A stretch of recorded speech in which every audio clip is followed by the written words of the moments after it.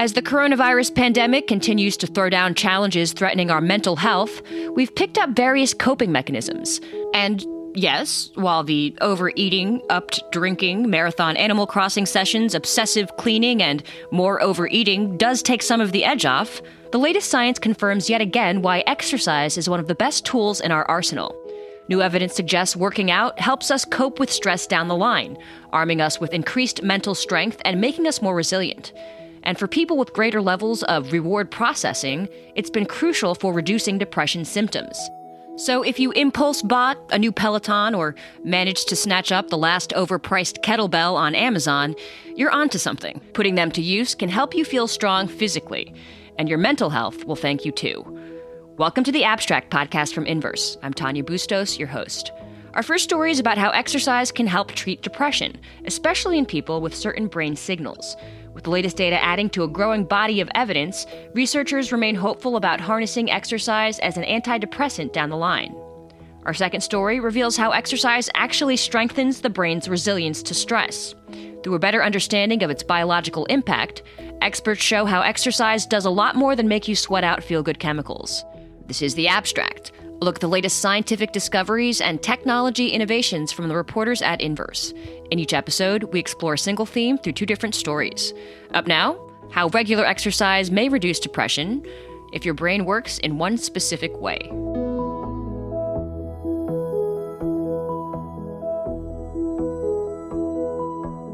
COVID-19 is creating a lot of mental health stress. I want to take a moment to discuss the psychological impact of the virus. Talking to a psychiatrist about how you should be caring for your own mental health. During the stressful COVID-19 pandemic, it's not just your physical health, all the stress. Coping with the stress. At stressful times like these. Not alone if you're overwhelmed by the coronavirus. Our new life in the wake of COVID-19 leaves many of us in fear of the unknown or in a state of stress brought on by close living quarters and supermarket hoarders. In fact, the pursuit of toilet paper has pushed some of us over the edge.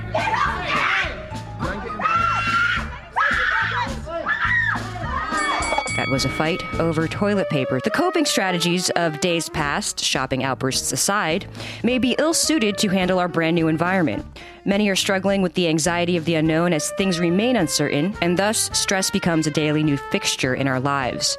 In a recent study from North Carolina State University, researchers learned that perhaps the best way to tackle your daily stress triggers involves the use of two key strategies: proactive coping and mindfulness. Both these tricks work together to create an enhanced coping mechanism that, if balanced correctly, can successfully ward off excess stress and anxiety. Here to break it all down for us is Mind and Body editor Sarah Sloat. Hey, Sarah. Hey, how's it going? I'm good. I'm trying to be in the moment. I actually am trying to practice mindfulness. I think a lot of people recognize it. It's become a bit of a trend as of late. In general, people are more hip to the concept of being aware. It's an age-old philosophy that's only recently been embraced by, I guess, maybe the Western world. But what kind of science or research backs this concept up as of late? Is there much? Yeah, the world of mindfulness is a complicated one. Concepts that underlie mindfulness aren't anything new. It's essentially a Buddhist-inspired collection of practices. But in the past 2 decades, what's changed is that scientists are paying more and more attention to these practices, this idea of focusing on the present. And in turn, there's been a plethora of studies that have been conducted. But there's more complications there. Some reviews have found that not all of these studies have been conducted in the best way. And so, I think that mindfulness has become a bit of a catch-all that has some real science that could really boost it. But it is important to take some claims with a grain of salt. That said, the studies that are robust and have examined it, they define the practice as present moment awareness. And present moment awareness, in turn, has been linked to a number of positive effects, including stress and chronic pain reduction, as well as providing a boost to overall well-being. So the second strategy is proactive coping. Might be a little less familiar to folks. How does this concept work? So while mindfulness brings non-judgmental awareness to the present, it involves accepting the here and now, proactive coping involves working to reduce the likelihood of experiencing future stress. In turn, studies show that people who do more proactive coping, like visualizing their dreams and trying to achieve them, tend to encounter fewer stressful experiences. So it's making a plan for the future in a smart and proactive way. Probably difficult to do these days, considering we're all just kind of a little, uncertain about the future. Yes, like we are living in very different times right now. But proactive coping in turn could be something like making a rainy day fund or making sure that you stocked up on Tylenol. There are small steps you could take that make you feel like you're in control. But about this study, how did researchers come to find that these were the two key ways, these two strategies are the ones that work? Yes. What the lead researcher and her team did was look at the data of 223 study participants. They were asked to fill in surveys detailing how often they practiced mindfulness or proactive coping over the course of 8 consecutive days. And when they looked at all of these surveys, they saw that on average, proactive coping did help limit the effects of daily stressors. But, and this is like the big but that positive effect didn't show up on days when the participants reported low levels of mindfulness, leading to the idea that it's a combination of mindfulness and proactive coping that leads to resilience. And in looking at your piece, this study highlights the real tension that humans experience in striking that balance, balancing plans for the future while at the same time living in the moment. Is that the big takeaway here? That if we can strike this balance, we're on our way to some stress relief? Exactly. What the lead author told me is that you could try to balance future-oriented and present-oriented thinking by, proactively looking for those future stressors, thinking about how they're going to affect your life, but also when those daily stressors do inevitably show up, being able to mindfully attend to the present is probably the best thing to do. So you hinted at a couple of ways we can use this in our new everyday life with regards to planning, but how can we further really embrace the concept of using these two strategies day to day? Any tips?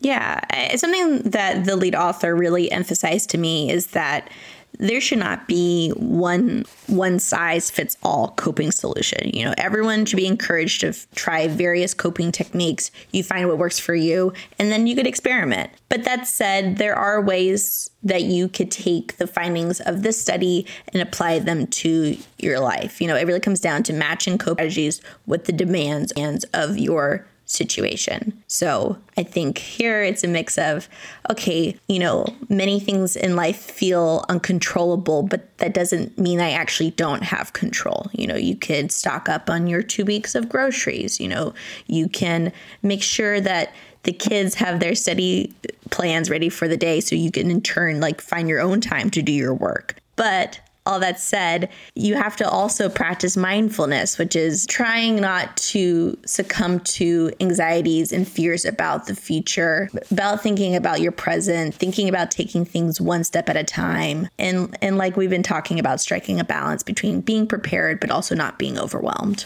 You can read more of Sarah's article at inverse.com. Thanks so much, Sarah. Of course. Thank you.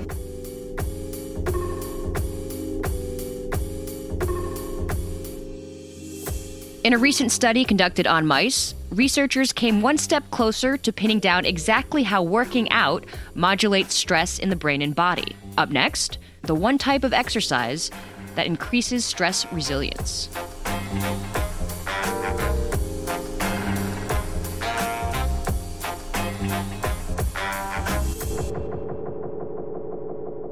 Latest studies for mental stress relief. Can exercise improve your brain's resilience? Learning how to incorporate exercise into our day without making it feel stressful. Today I'd like to talk about resilience and share an exercise. A sense of calm and well-being. Regular exercise seems to change your overall emotional state. You can see a huge difference in attitude. Cooling the fire of the heart. How does this help to reduce stress? That's good. Exercise gets rid of stress.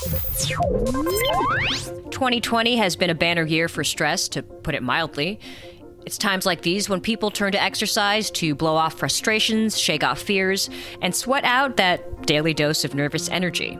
Despite years of anecdotal evidence, the link between working out and relieving stress wasn't well understood by scientists. However, an August 2020 study in the Journal of Neuroscience brings us one step closer to that understanding. In an effort to show how exercise influences stress levels, food consumption, cognition, and mood, researchers tweaked the levels of the brain protein galanin in mice. They found that this shift lowered their anxious response to stress. They essentially pinned down the biological mechanism driving exercise's positive effects on stress. And in doing so, they landed on some practical advice for anyone looking to get these benefits. That advice? Perform regular aerobic exercise. Based on these results, a history of more exercise increases behavioral resilience after stress exposure and doesn't affect the immediate physiological response, such as a release of cortisol. This could ultimately suggest that increased exercise doesn't impact our immediate feelings of stress, but does allow us to cope with stress in a healthier way. More human data is needed to figure out exactly what type or how much exercise confers this stress resilience effect. However, here to explain what we do know and how you can incorporate these findings into your daily stress-fighting routine is Inverse's Ali Patillo. Hey, Ali. Hey, Tanya. You know, I think anyone who exercises, we all know that the effect was there, but we didn't quite see the direct link, science didn't at least, between exercise and stress. So how does the latest get us closer to understanding the connection? What did it tell us? Yeah, so you're totally right. Scientists and just everyday people have known for decades that exercise influences stress and mental health, and mostly by increasing endorphins, improving sleep. It helps people honestly just zone out from their problems and shake off their worries. It can help you kind of dissipate your nervous energy before a stressful meeting or a test. But what scientists haven't understood about working out and stress is how it actually functions in the brain from kind of a mechanistic sense. And according to this recent study, exercise actually strengthens the brain's resilience to stress. And it does that by enabling an uptick in this neural protein called galanin, which influences stress levels, food consumption, cognition, and mood. Interesting. So enter the mice. How did the team experiment on these mice to assess how these brain functions work during exercise? Yeah, so obviously it's pretty difficult to peer into the brains of humans. So researchers used mice models, which are a common stand-in for people in clinical research. And they had half of the mice have free access to an exercise wheel in their cage. They could run as much as they wanted, while other mice had no running wheel. So those mice were effectively sedentary. So mice with the running wheel steadily increased their running distance over the first week. And on average, they ran about 10 to 16 kilometers per day. And over 3 weeks, researchers tracked that physical activity. Then the researchers measured the mice's kind of anxiety-like behaviors after different stressful events, and particularly a foot shock test. They then analyzed the levels of galanin in the brain and pinned down the source of that galanin. So the key understanding seems to be the function of resilience. How does this stress resilience mechanism work in general? Can you give us a little bit more on the whole process? Yeah, so what the researchers found was that mice who exercised showed less anxious behavior after the stressful event compared to mice that didn't exercise, which isn't an entirely surprising finding. But exercising mice also had elevated levels of galanin in a part of their brain, or part of their brainstem called the locus coeruleus. And that's involved in the stress response. So they think that galanin is kind of this pivotal system through which exercise is relieving stress. And also, interestingly, the amount of time the mice spent exercising correlated with the amount of galanin in this particular area of the brainstem, which then correlated to the degree of stress resilience. So then, based on those initial findings, the researchers actually genetically increased galanin in mice that didn't exercise, in sedentary mice. And this actually transferred the kind of beneficial stress resilience effects of exercise to these inactive mice without ever having them run on the wheel. Interestingly, it's important to note that it was a history of increased exercise didn't necessarily affect kind of the immediate physiological response to a stressful event, like the release of a stress hormone like cortisol. But instead, it actually increased behavioral resilience after stress exposure. And that's something that could happen over days and weeks. So the idea is that over time, habitual exercise builds your stress resilience and helps you cope with stressful events down the line. Wow. So, I mean, that's a big deal. It seems like it could be really effective. Could these systems be zeroed in on again for future therapies then? That seems like it would be a no-brainer. Yeah, absolutely. I mean, that's the idea. I think obviously this research was conducted in mice, so we need to see if the same Galanin system is happening in people. But if further human experience confirm the findings, it could mean that we could hijack the Galanin system and help people who aren't able to work out get some of those stress resilience benefits. And that would be a huge, huge game changer for people who might be elderly, who are not physically able to go for a bike ride, to go for a run. And it's a really amazing and promising idea. I think that we have a long way to go to bring that idea into clinical practice. So until then, how could we take this evidence, hack it into our everyday fitness and wellness routine? Did the team advise on how we can get the most benefit in the present day? Yeah, so since the studies haven't been completed in humans, this is still an open question. There isn't a workout for stress necessarily based on science, but the researchers did say that based on these findings and based on other research on stress and exercise, they do have a few really specific recommendations.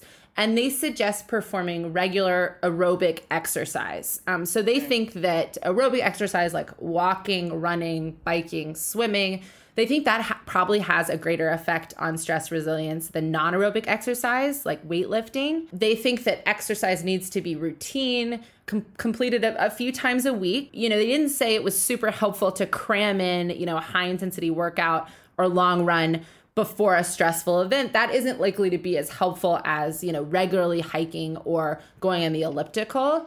And all in all, I think this all just proves to say that increasing our resilience to stress is just another reason on the long list of reasons to work out and sweat to both improve our physical and our mental health. Absolutely. We will leave it on that note. That's really good information. Ali Patillo, thank you so much. Thanks, Tanya.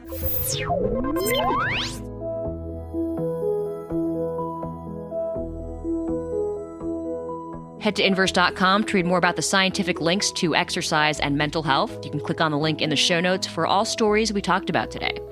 If you agree that science and facts matter more than ever, give us a rating and review on iTunes to help more people find The Abstract and other podcasts like it.